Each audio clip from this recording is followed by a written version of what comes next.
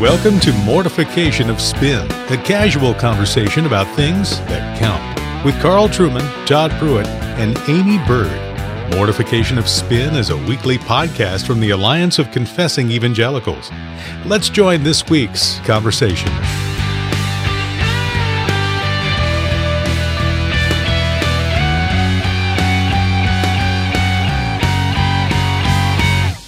Well, welcome to Mortification of Spin. My name's Carl Trueman. I teach humanities at Grove City College in Western Pennsylvania. And I'm here with my two usual co-hosts, Aimee Byrd, the housewife theologian, somewhere in Maryland or Maryland, as Americans would say. Maryland. And with Todd Pruitt, the pastor of Covenant Presbyterian Church, a PCA, in Harrisonburg, Virginia. And today, I want to talk about a topic that a lot of Christians probably wrestle with. I certainly do. I mean, I prayed regularly that the Lord would provide me with two better co-hosts for the podcast. But as of this day, there has been no answer to my prayer. I thought he was praying for hair. No, I think the two things are related. I had hair until Todd and I both had hair until a certain person joined the Something podcast. happened. Hey, my husband's got a full head of hair. That's weird. I guess he can handle me. Does he I will know tell he's you your this. husband? Listen, Have you told him that? Or is he just the guy who happens to be in the house? in defense of Aimee, my hair didn't really start falling out until I moved to Philadelphia. And so long before I met Aimee, I was terribly unhappy and growing bald. So Yeah.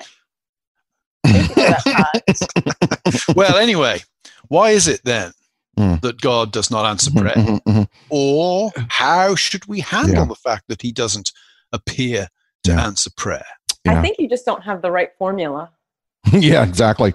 You know, You haven't sown enough seed into a person's ministry. Yeah.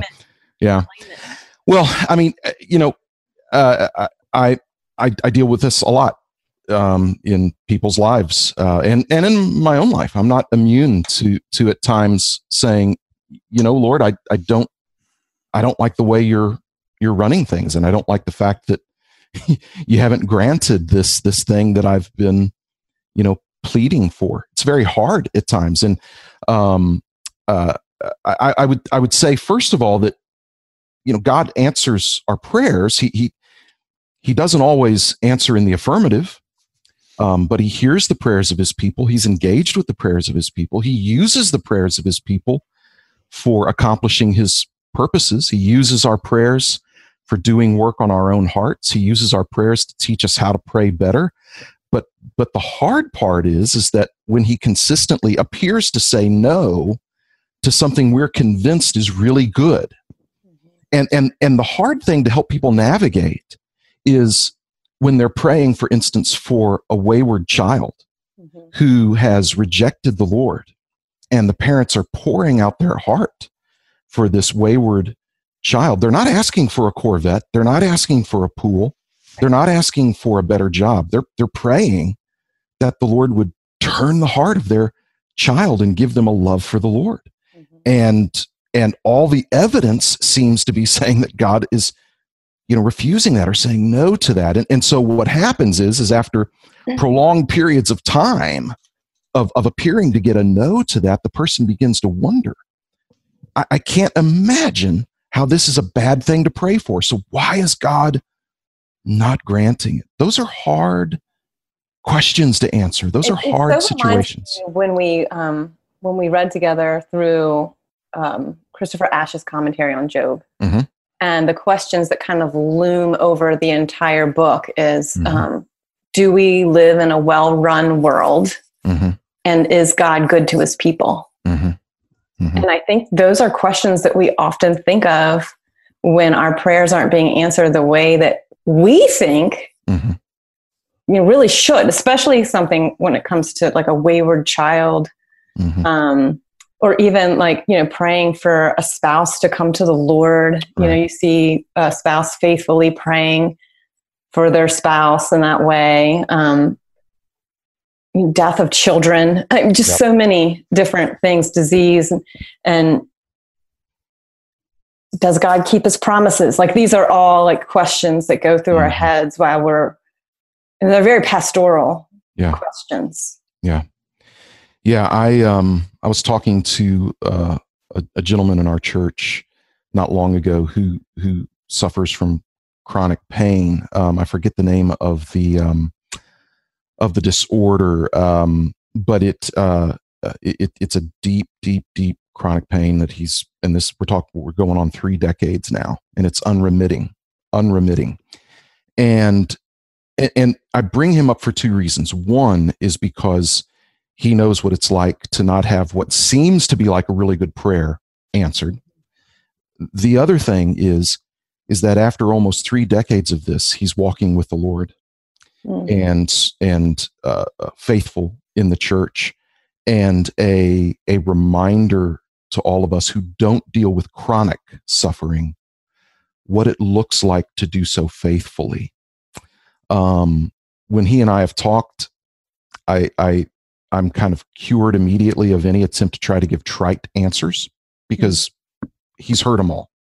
Right. But to just simply grieve with him when he grieves, and to rejoice with him over the fact that all these years later, he's still walking with the Lord. But there's not an easy answer there. There's mystery. Yeah, and of course, it's the situation in which Paul finds himself when he prays that the Lord will take away the thorn of the flesh. Now, commentators, of course, disagree over what the thorn in the flesh is. There's a variety of opinion on that, but I think the identity of the thorn is not as significant as the fact that it is a thorn. It's clearly something causing great, at least certainly mental suffering and discomfort to Paul at that point. And the Lord's answer is, my grace is sufficient for you, which is, it can be a dangerously trite answer, but because it's trite doesn't mean that it isn't true.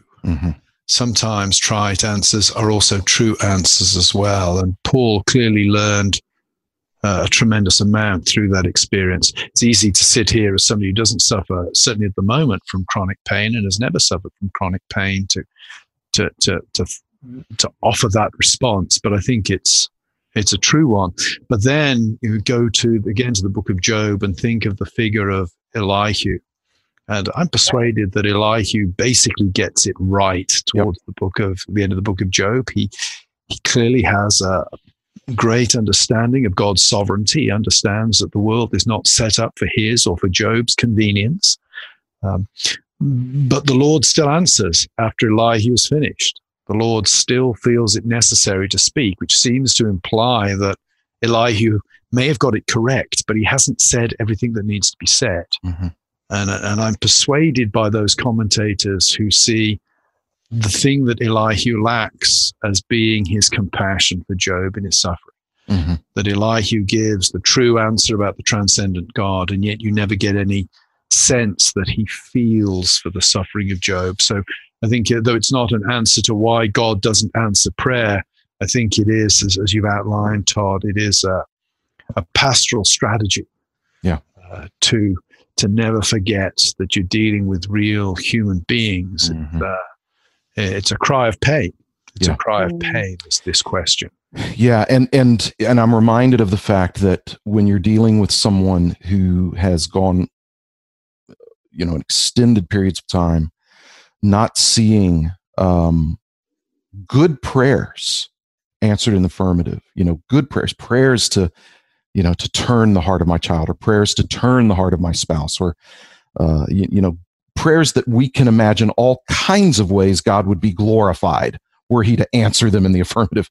And yet these brothers and sisters seem to be met with silence in those prayers. One of the things that we have to remember is through all of this is the cross. If you look at the Old Testament examples of lament and crying out, Lord, why aren't you hearing me? Or why do the wicked suffer? And I mean, why do the wicked prosper and the righteous suffer? So often the Old Testament writers come around to remembering what the Lord did in the Exodus, which of course in the Exodus was the kind of the pinnacle of God's work of deliverance and salvation for his people. But that was simply anticipatory of the cross. And when I'm in those moments when I'm challenging the Lord, and I do periodically, I do wrestle with him over things. In his grace, he ultimately gets me to meditate upon the cross again, because in my wrestling with the Lord over certain unanswered prayers, it doesn't take long for my heart to begin to say, Lord, are you holding out on me? Are you not? Why aren't you being generous? Why aren't you being generous? And it's in those moments when I need to be reminded of the fact that the Father spared not his own son, but gave him up for us all. Yeah, because we have that answer. Right. We might not have all the answers of how he's answering our prayer. We don't, even when we think that he's answering prayers in the positive, we don't have all the answers, but we have that answer. Right. Yeah. And we also have the best answer. And we also know that Christ is an unremitting advocate for us as we pray. Right. And that the Holy Spirit is groaning with us in prayer. I love that section in Romans. Yep.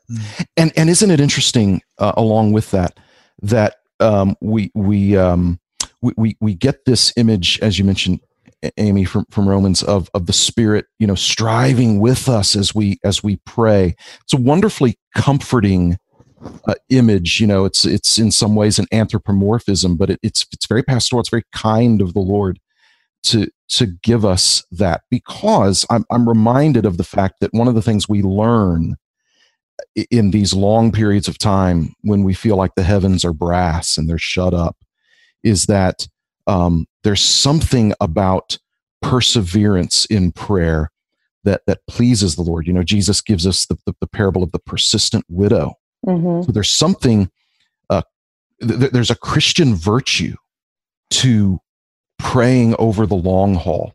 I don't know all the reasons why. I can speculate on some of the reasons why, just from my own experience of some things I've learned, but there's something clearly very good for us in those long, persisting prayers. And so the Lord brings us to those places where we have to pray that way. And this, this is a transition to the second topic we want to talk about today. But I think the other thing we need to remember is, the Lord sees comprehensively. We only see the past and a little bit of the future and the present.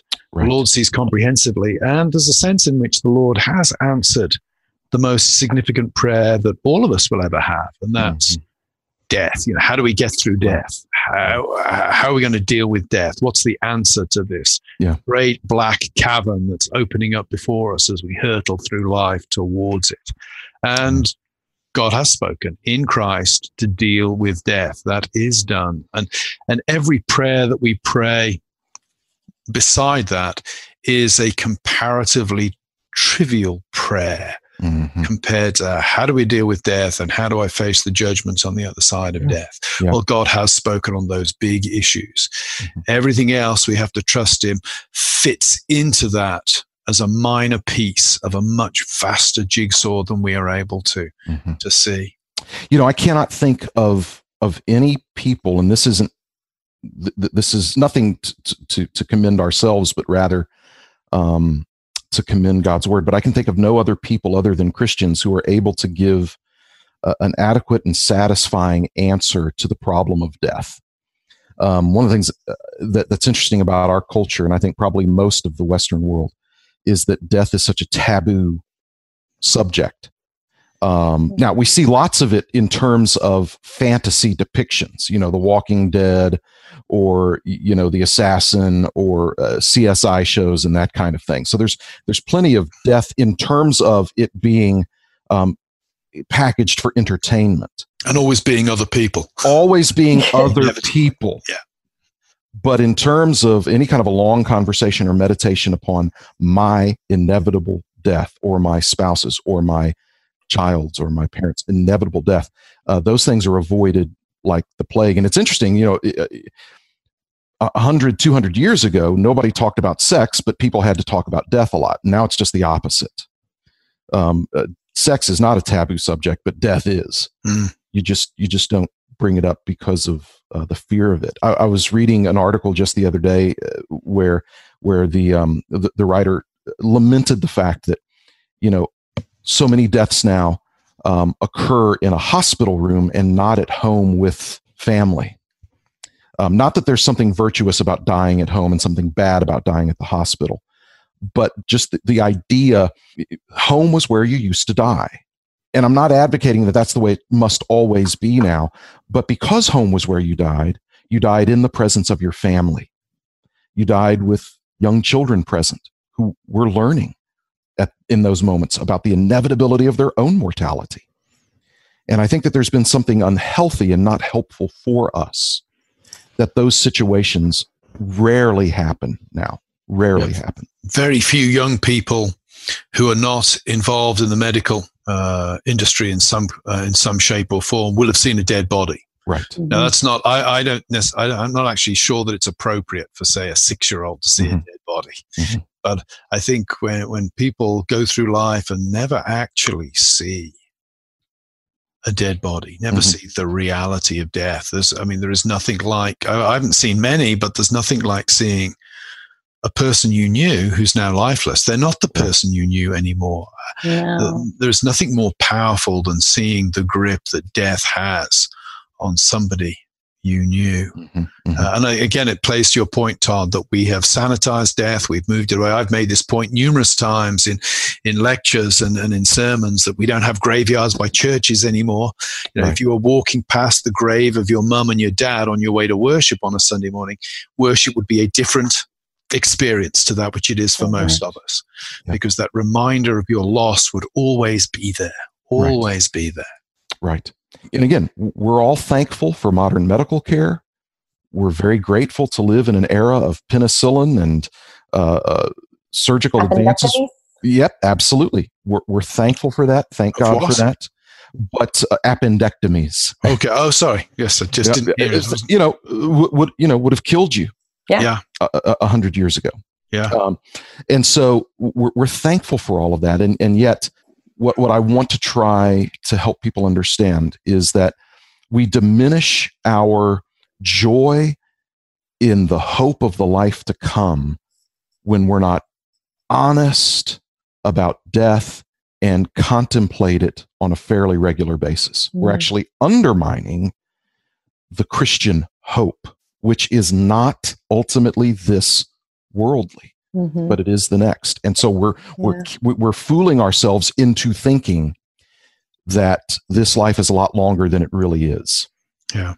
Well, of course, Richard Baxter, the great English Puritan, the 17th century, recommended that Christians spend, I think, each Sunday afternoon meditating on death and the life hereafter. His work, The Saints' Everlasting Rest, is one of the fruits of that. And I think meditation on death was something of a Puritan hallmark. I remember it was a particularly grim Puritan text I once read where the person said, when you go to bed at night and you feel the sheets come around you, it should remind you that one day you'll be wrapped in a winding sheet and you won't be descending into sleep. You'll be descending into the darkness of death. There you go. Kind of a morbid sort of thing. It's kind of a classic Englishman production. Yeah, exactly.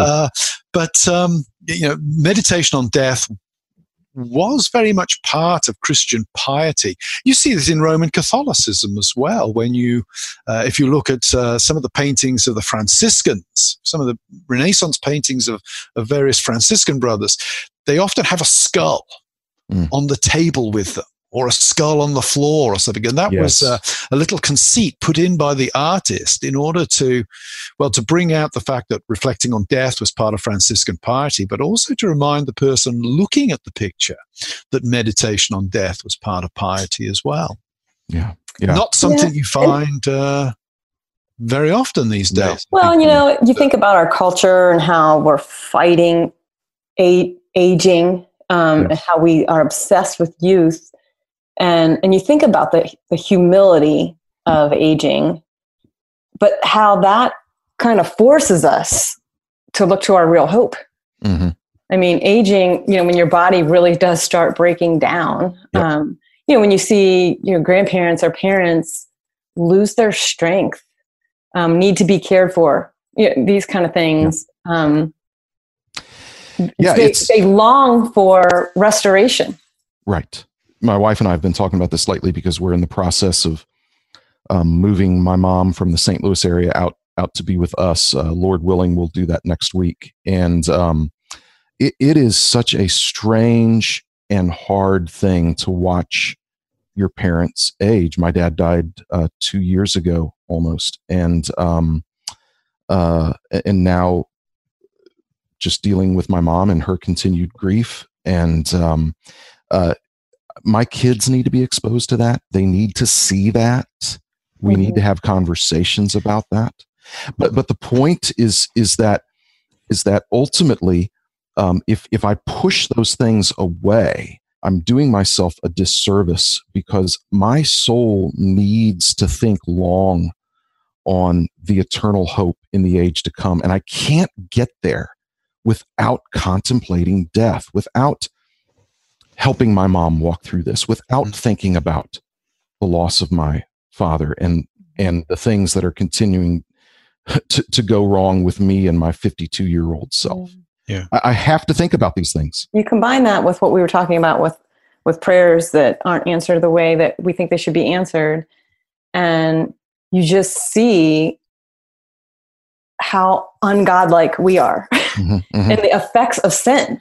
Like all of this is from the effects of sin. And so it helps us see how horrible sin is and how we, long for holiness and to be released from these sinful bodies. Right.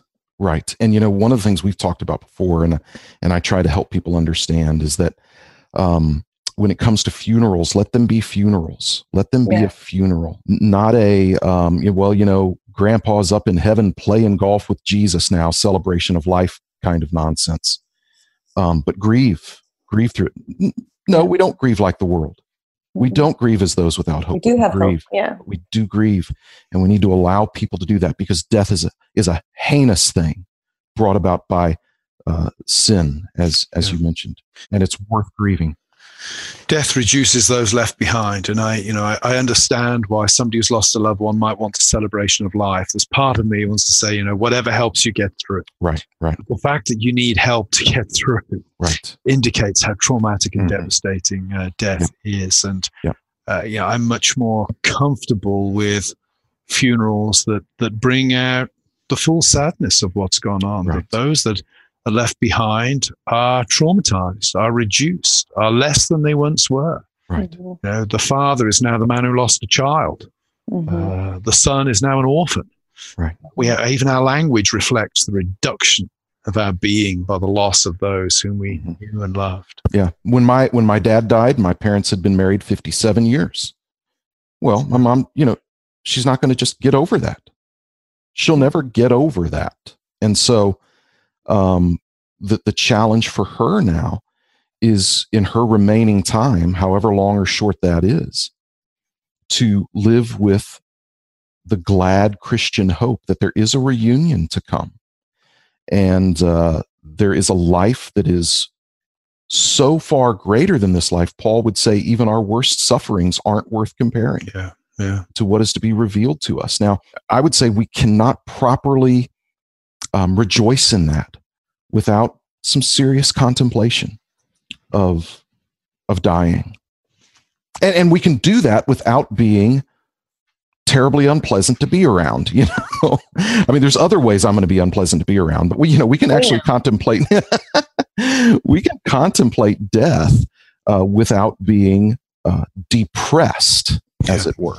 Yes, you can still enjoy life in the shadow of death. Yes. Well, thanks for joining us for this chipper conversation. But I joke, but the fact is, we as Christians do need to reflect on these things. We do need to wrestle with God through prayer. We do need, one of the wonderful things about the Psalms and about the book of Job is it gives us language for our cries of pain and desolation, our cries of struggle as we wrestle with God through things that we don't understand. And we can do that in a pious and faithful way that leads us further into comfort. And certainly we want to maximize the joy that we experience as we anticipate the life ahead, but we can't do that unless we're honest about those things that break our heart. And so we hope that we can do that faithfully. And with an eye towards that, we want to make available to some of our fortunate listeners who might scoot over to our website, mortificationofspin.org.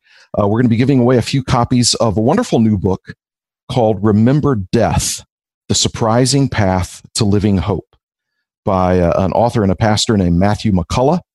And it's a wonderful new book. It's written for lay persons. It's not terribly long, but really deep. He does not waste a lot of real estate in this book with overly simplified or fluffy thoughts, but he gets to the core of the matter. And I have found myself encouraged and helped and comforted by my reading of it. And so, again, hop over to our website, mortificationofspin.org, and enter to win a copy of this wonderful book, Remember Death, The Surprising Path to Living Hope. And while you're there, please keep in mind that we're a listener-supported podcast. If you'd like to make a donation to the Alliance of Confessing Evangelicals so that they can continue to supply this sort of content, please feel free to do that there. Until next time, we look forward to being with you on Mortification of Spin. The seasons don't fear the reaper, nor do the wind, the sun, or the rain. We can be like they are. Come on, baby, don't feel the reaper. Baby, take my hand, don't feel the reaper. We'll be able to fly, don't feel the reaper. Baby, I'm your man.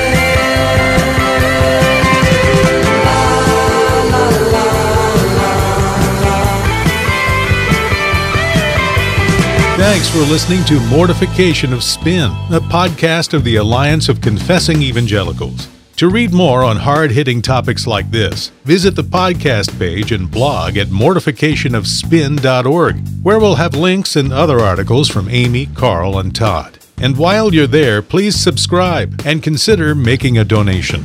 We'll talk to you next time on Mortification of Spin.